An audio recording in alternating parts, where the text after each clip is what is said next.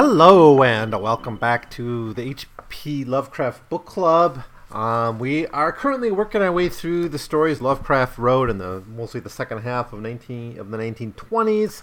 And specifically, we're looking at the Call of Cthulhu. I started my look at this story in the previous episode, where I gave my overall views and hopefully kind of give you a run through of the first part of Call of Cthulhu. I'm going to finish it up in this episode. There are two more parts to the tale. In fact, the bulk of the story is here. But with kind of my main ideas out of the way, I think we can kind of get through this. Now this is the nested story, right? Where we have a little bit of what the narrator does, but he's not that much. I mean, basically he's following a few leads. Most of the work was done by his great uncle, Angle, who died prior to the events of the story, but he had it all in this box, right? So it had two main kind of case studies. One is from just 1 year before he died, the case of Wilcox, in which this young man started having dreams over like a 2-week period at the end of March, early April of 1926. 1925. And then we have, that story is covered, and that's like a personal recollection of Angel. And then we have the tale of Inspector Legras, which was a story that he came across actually about 20 years earlier in 1908 while at an academic conference of anthropologists and linguists and such. And so basically what happened, this was in 1908, the American Archaeological Society, that was it, was having this meeting in St. Louis. Angel was there as, a prestigious professor. He was already like 70 something when he was at that conference. He died when he was 92. So he was already over 70. He's already a prestigious guy, well-known professor in his field.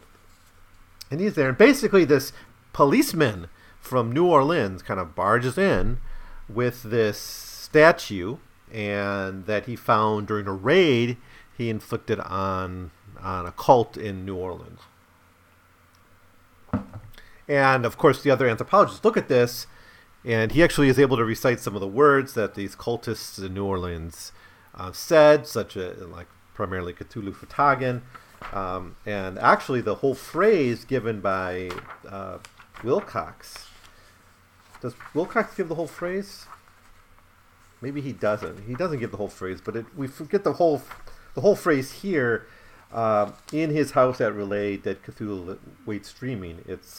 I'm not going to really try to pronounce it. Different audiobook readers have had different attempts with this, but it's like Finulin Methwagen Cthulhu Relay with Ganarlan Fhtagn. Now Wilcox had the Cthulhu Fhtagn part of it, but the whole phrase is in his house in Relay, Dead Cthulhu waits dreaming. And this was first heard by this linguist who studied like the Eskimos. And it was actually a degenerate tribe of Eskimos, is how it's described in the book. And this isn't the first time in Lovecraft's writing that we come across Eskimos. It shows up a few times in the story. I think once in Dream Quest of Unknown Kadath. Of course, in Polaris, they're presented there as kind of the ancestor or the descendants of the barbarians who overthrew that civilization described in Polaris. Of course, being Polaris, it was kind of had something to do with the North Star, right?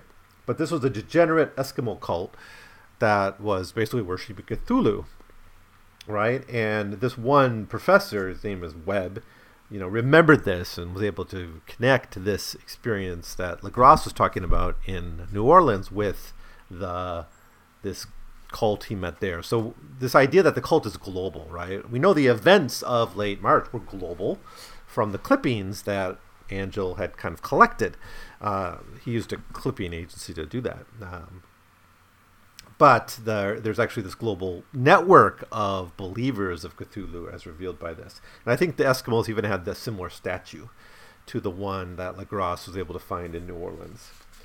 So then Legras eventually ends up telling his story of this voodoo cult in New Orleans. And this, for me, is the most interesting part of this entire story, because it's the part that really gets into this kind of terror of the working class that is so much in Lovecraft's heart and mind. We've, of course, seen it again and again, primarily in, I think, Horror at Red Hook, prior to this, but it's there all the time. It's there in Kadath. It's there in now in Charles Dexter Ward. It's a little bit twisted. It's there. The working class is more the victim of Kerwin. We'll get to that story soon enough. That might be a switch in his perspective as he gets more cosmic, as Lovecraft gets more cosmic, more, start talking about these gods and things, and the kind of deep time, like in Shadow of Time and at the Mountains of Madness. Though, like, the activities of marginalized people maybe are less important. But at this point in his career, he really is emphasizing the danger of these marginalized people, right? Because as in Kadath story, we'll get to 4 parts coming up shortly. But as in Kadath, as in this, as in the Red Hook story, this international, interracial, polyglot working class that's in America, in its cities, but also global, interconnected by ideas, is also a victim of capitalism. I'm forgetting Innsmouth in all this, and I shouldn't be, because Innsmouth is making the same case. I mean, I think the argument of Innsmouth is we ignore the working class at our own peril. And, we're now coming out of the Trump era as I'm recording this. Biden has just been declared victor in the 2020 election. But in many ways, I think we'll still be in the Trump era for a while, right? That's one of the lessons, right? The political lesson of the Trump era is you ignore the marginalized people at your own risk, right? The Democratic Party can simply be a party of coastal technocratic elite. And I think the last election, even though Biden pulled it off, it still kind of shows signs that that's still the case, right? That there's still that the system is stuck with a large number of people that it doesn't quite need. It can't really fully ignore. It doesn't quite know what to do with them. And I think Lovecraft's in that situation as well. Like, on the one hand, his worldview doesn't need these people. His worldview is that of the Romans and of the civilized and of the 19th century British elite, all that. It's there in Lovecraft's mind as kind of the ideal civilization. But around all that, around that world, you can build your walls all you want, but around that is an amorphous, interconnected, diverse, polyglot, multiracial, working class of mobile, powerful people. Powerful in their ideas, powerful just in their ability to inflict a challenge culturally, politically, socially, to the ruling order. They're there, and you can't really ignore them, right? You can ignore Innsmouth partially, but eventually they'll come back and get you, right? And it's the same with these cults, right?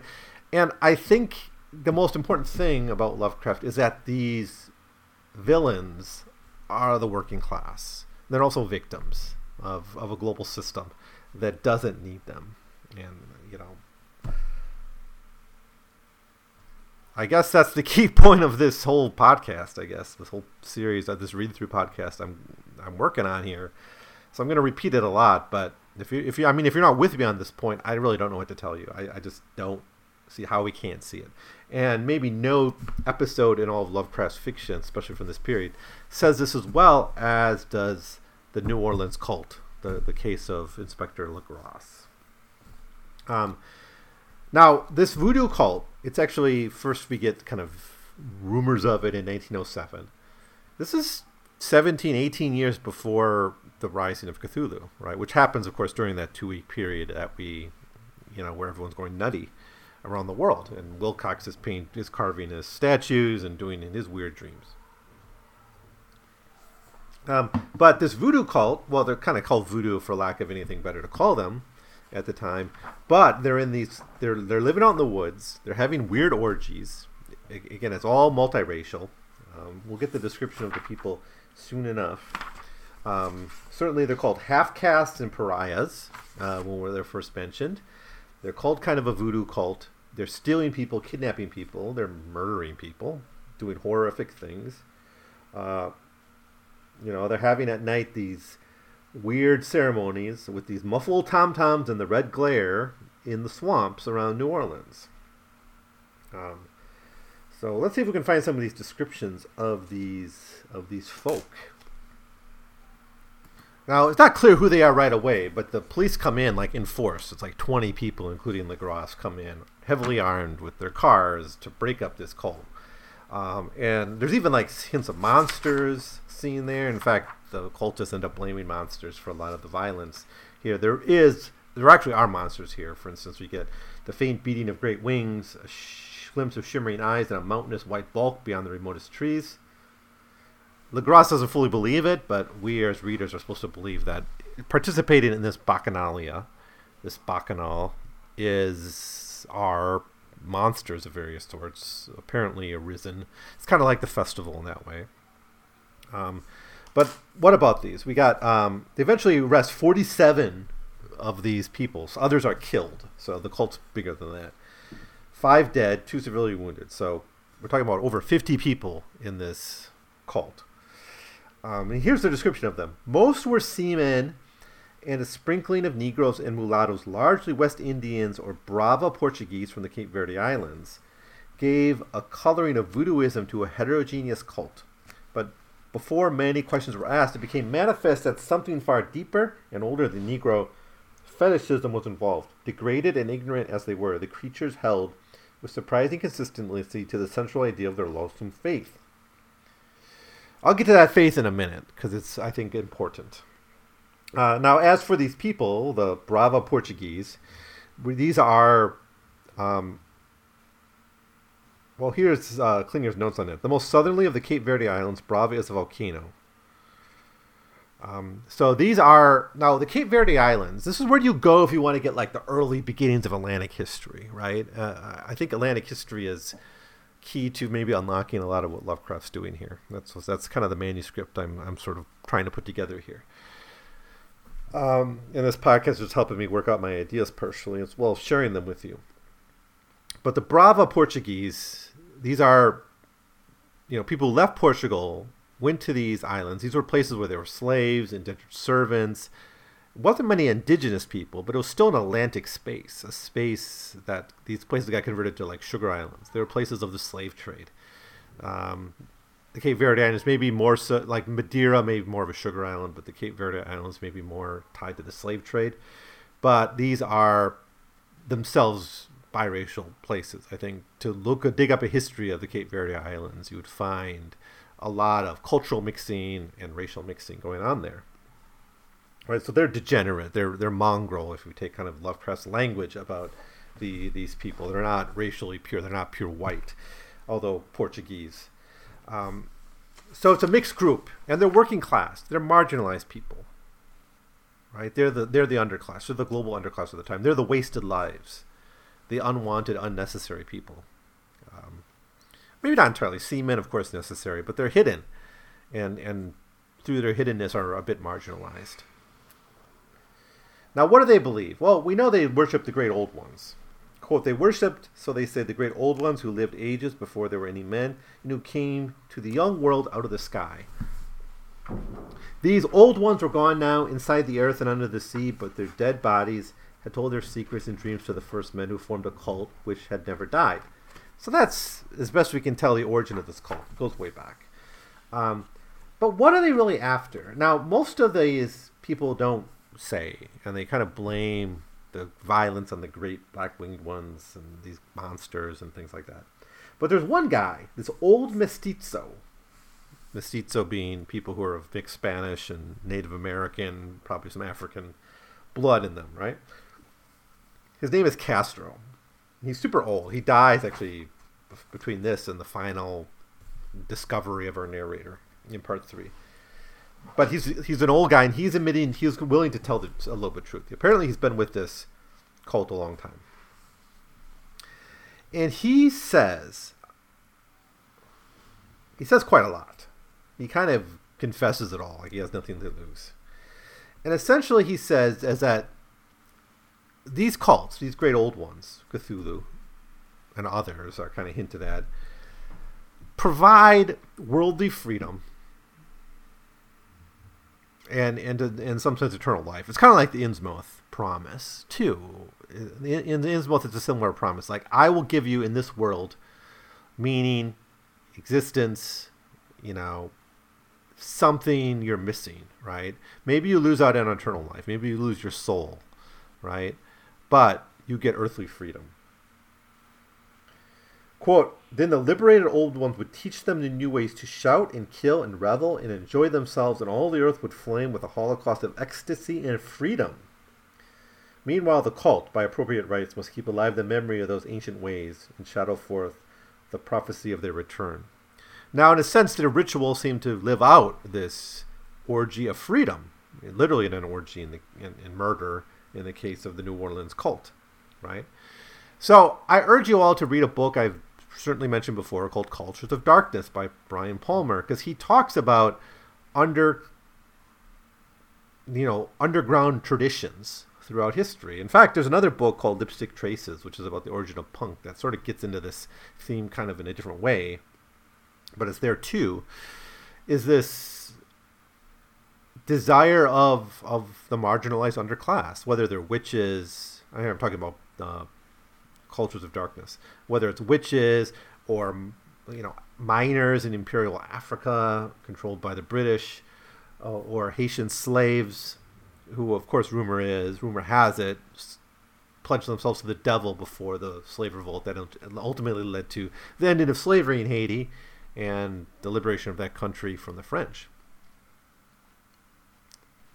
Pirates, but then into organized crime. He deals with so many different things, Venetian Masquerade, all these different cultures of darkness, he calls them, right? Cultures that exist under the cover of, hidden from light, whether it's literal night. Usually it was night, but sometimes just metaphoric night. He uses the term metaphoric night throughout the book. The Cthulhu cult is in this metaphoric night, is my claim. And it's something that can be attractive to the working class because it offers something the capitalist world doesn't. The capitalist world only offers for them slavery, marginalization, poverty, and suffering. And the Cthulhu cult, as horrible as it is, and as much as they apparently have to sell their soul to be part of it, offers something else. It offers worldly freedom and liberation, right? Something that even the Christians can't provide. The Christians can provide you life, eternal life in the afterworld, but not in this world. So there's a promise in this world of freedom, and I think that's what's so crazy radical about Castro. And I'm on the side that yes, Lovecraft was a racist and a xenophobe and horrible in so many ways, right? But as we remember from the Reanimator, right? The narrator thinks this reagent can't work on black folk because they're so different. They're racially other. It turns out the reagent does work on black folk, right? Lovecraft subverts his own racism in that story. I think a lot of people don't really catch on to that, but I think most people who study it carefully are aware of this. And enough people have talked about it that it's hard to... You should be aware of this inversion by now if you're not. I'm pretty sure I mentioned it in this podcast back when I did Reanimator. In the same way, there's an inversion here, right? This working class is dangerous and powerful, right? And kind of attractive. I mean, there's something to this if you're part of these marginalized folks. Now, at the end of the day, I know Lovecraft is build the wall, stop these people, it's horrible, right? He's kind of on the side of Legras at the end of the day. And he's kind of on the side of our narrator saying, burn these notes. Let's forget about this and hide this and ignore it. But there's a subversion here, which I think is really something we have to grapple with. All right, enough about Legras and Castro for now. The rest of this chapter deals with our narrator going to visit Wilcox, and there's this Wilcox-Legras connection that Angel figured out. So our narrator kind of follows it up and seeks out Wilcox, and hears a little bit more about his vision and his imagination and his curiosity and all that. He even goes to visit New Orleans, and Castro's dead, but he is able to question some of the cultists, and he's trying to seek some kind of reconciliation. So this is like the most our narrator does in the whole story, really, except until the climax, to kind of figure this out. But it's kind of like at this point in the story, he sort of says, okay, I've kind of done all I could. This is really interesting from an anthropological point of view. Maybe I'll write a paper. Maybe I'll do my own research on this later. But he does get to be freaked out, and he starts to think maybe these cultists kind of murdered his uncle, right? Quote, "The one thing I began to suspect, and which now I fear I know is my uncle's death, was far from natural. He fell in the narrow hill street leading up from an ancient waterfront, swarming with foreign mongrels after a careless push from a Negro sailor. I did not forget the mixed blood and marine pursuits of the cult members of Louisiana, and would not be surprised to learn of secret methods and poison needles as ruthless as the anciently known as the cryptic rites and beliefs." Okay, so that takes us into part 3, Madness from the Sea. I think this is actually the least interesting of the 3 chapters, but it's of course essential to putting everything together, because what we have here and what our narrator says we have here is a really interesting coincidence and some fascinating connections, but ultimately we got a weird cult, and we got these weird events for a 2-week period, and we got Wilcox, and there seems to be something there, but it could be kind of reduced to anthropology, or kind of the same way we might talk about witches, right? Many people believe in witches, but it doesn't mean that witches are real, right? It doesn't mean there's anything really behind it. It's just a cultural phenomenon, right? And that's kind of where our narrator is at this point. And what happens in the third part is he realizes, no, there was something behind this, and he gets this from the story of this sailor. The sailor named Gustav Johansen.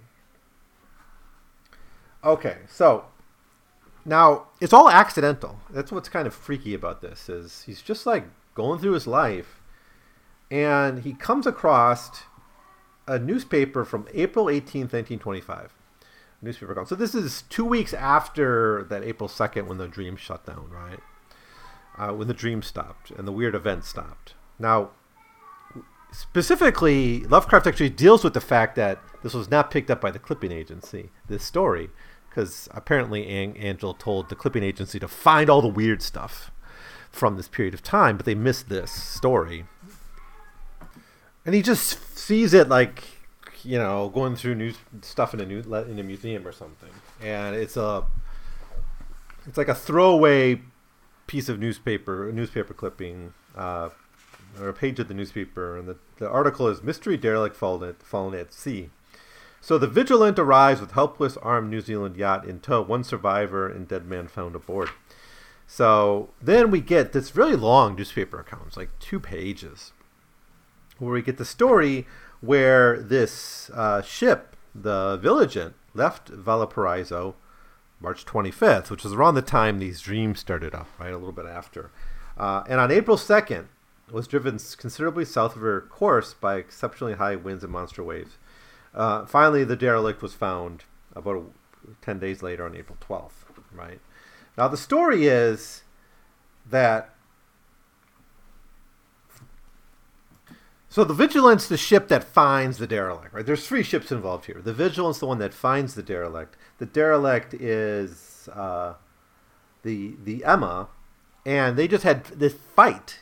Like, when they're found, it's found after a brawl with a ship called the Alert, which is manned by a queer and evil-looking crew of Kanakas and half-castes. So again, we got this many-headed hydra, this global working class, emerging in this story, in this case, in these Kanakas who have been somehow driven mad. Kanakas being kind of Pacific Islanders. It's an old kind of racist term for Pacific Islanders. But they've been kind of whipped up in a frenzy by the same thing that's driving everyone nuts across the world at this time, right? At least the sensitive types, right? And the other cool thing here is that the survivor, who's this guy Johansen, had the statue, which is similar to the one that they found in the New Orleans, similar to the one that was being worshipped in by the Eskimos, and similar to the picture in Wilcox's bas-relief. So he finally is like, that's weird. this seems to connect to what I've been studying. He kind of connects the dates of this story to the dreams and to the clippings. So he kind of fits it all together and says, okay, I got to go figure this out. So he goes, he follows the locations in the story to, I think he goes to San Francisco first, and from there he's sent to find Gustav Johansen, who's returned to Oslo, to Norway. And he goes all the way to Oslo to track down and talk to this guy, Johansen.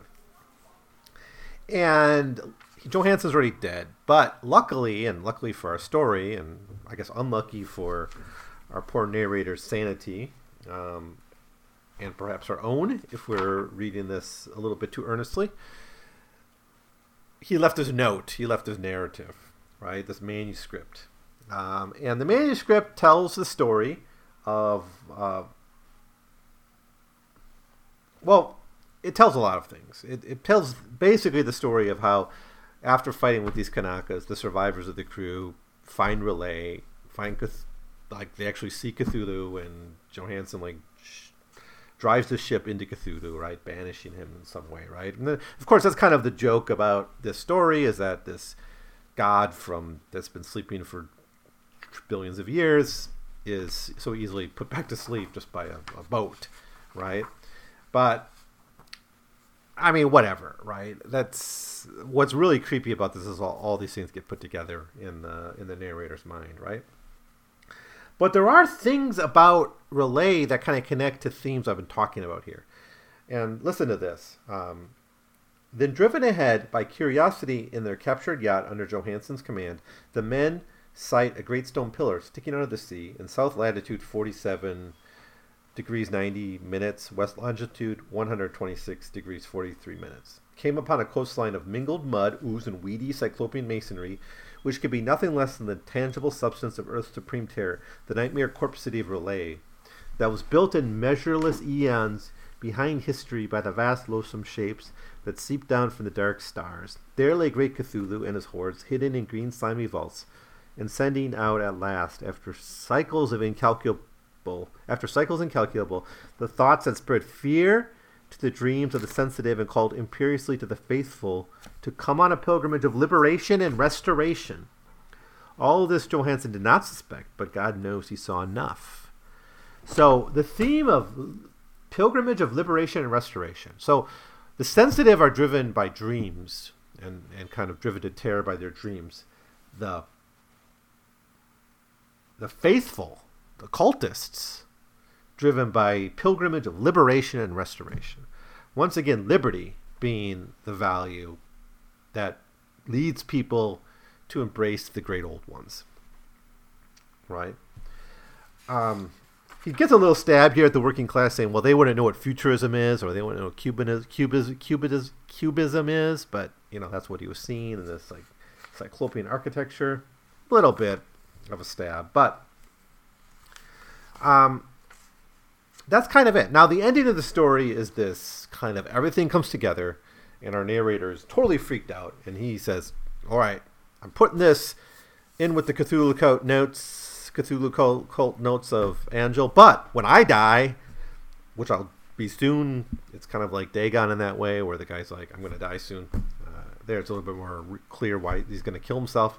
Here, we don't know why he's going to die. He thinks he might be knocked off by that nautical-looking Negro from the first page of the story. Perhaps that's it. But he said, I'm not going to live long. But when I die, burn these notes. And, why he doesn't burn them, I don't know. He can't bring himself to burn them, I guess. But, of course, he didn't, because here we are reading them, right? So it's kind of another kind of jokey undercurrent of the story, is that no one does the job of erasing it. In fact, it's not till we get to the case of Charles Dexter Ward, where, narratively, he's not stuck in this trap. Here, the story only works if the notes survive, right, in our fictional universe. In the case of Charles Dexter Ward, which I think is our best example of someone successfully burying the past and abolishing it, right? That's what the whole story comes down to, right? The whole last third of the story is about how do we abolish the past, this horrific past. It's really spooky stuff in that story, but it's all about burning it down, right? And hiding it for the sake of the family, but also sake for just, for the sake of the sanity of everyone else. Erase it forever. That's a later story, which we'll get to a little bit later, a few weeks from now. But for now, we're still in Call of Cthulhu. Here, the abolishing the truth doesn't come about, but it kind of has to be that way because the story has to exist for us to read it. But the ending, you got a lot of creepy language about, sometime he'll come back and he's still there and Cthulhu lives on and all this stuff. But anyways, that's my thoughts. I really wanted to focus on my overall interpretation of this kind of working class networks of knowledge and action, not just knowledge in this point. It's kind of moved on to a concrete action that threatens us, right? The working class is powerful, not just in Red Hook, not just in like the area around that church in the Moonbog, right? It's globally strangling the earth. I mean, it has this global power, right? And we're not going to see, I think, a working class force this powerful again, maybe until Innsmouth, right? Now, the Chagas in the Mountains of Madness is another kind of angle of that, and I think we can include that, I suppose, as a disgruntled working class seeking its revenge. So I have no problem with adding them, but it's really maybe Dunwich. Dunwich is kind of a neglected town too, so maybe Dunwich. We'll get to Dunwich soon too. So anyways, that's going to be all I'm going to say about Call of Cthulhu. Do read the story if you haven't read it yet. It's a wonderful story. It's great. It's just wonderfully put together. Spooky if you're sensitive enough. It's got a few problems. Maybe like the climax is a little anticlimactic, that this Norwegian sailor is able to bring down Cthulhu or put him back to sleep. But whatever. It's Lovecraft kind of had to work with what he was able to put together for the story to work. But I think in almost every other way, it's like a perfect story almost. So next time we'll look at the other story that Lovecraft wrote in the fall of 1926 called The Silver Key. And that will lead us right into, after a brief side quest with a story or two, I think Pickman's Model. Maybe it's just Pickman's Model. But then we'll jump right into Dream Quest of Unknown Kadath. So Silver Key, the next Randolph Carter tale.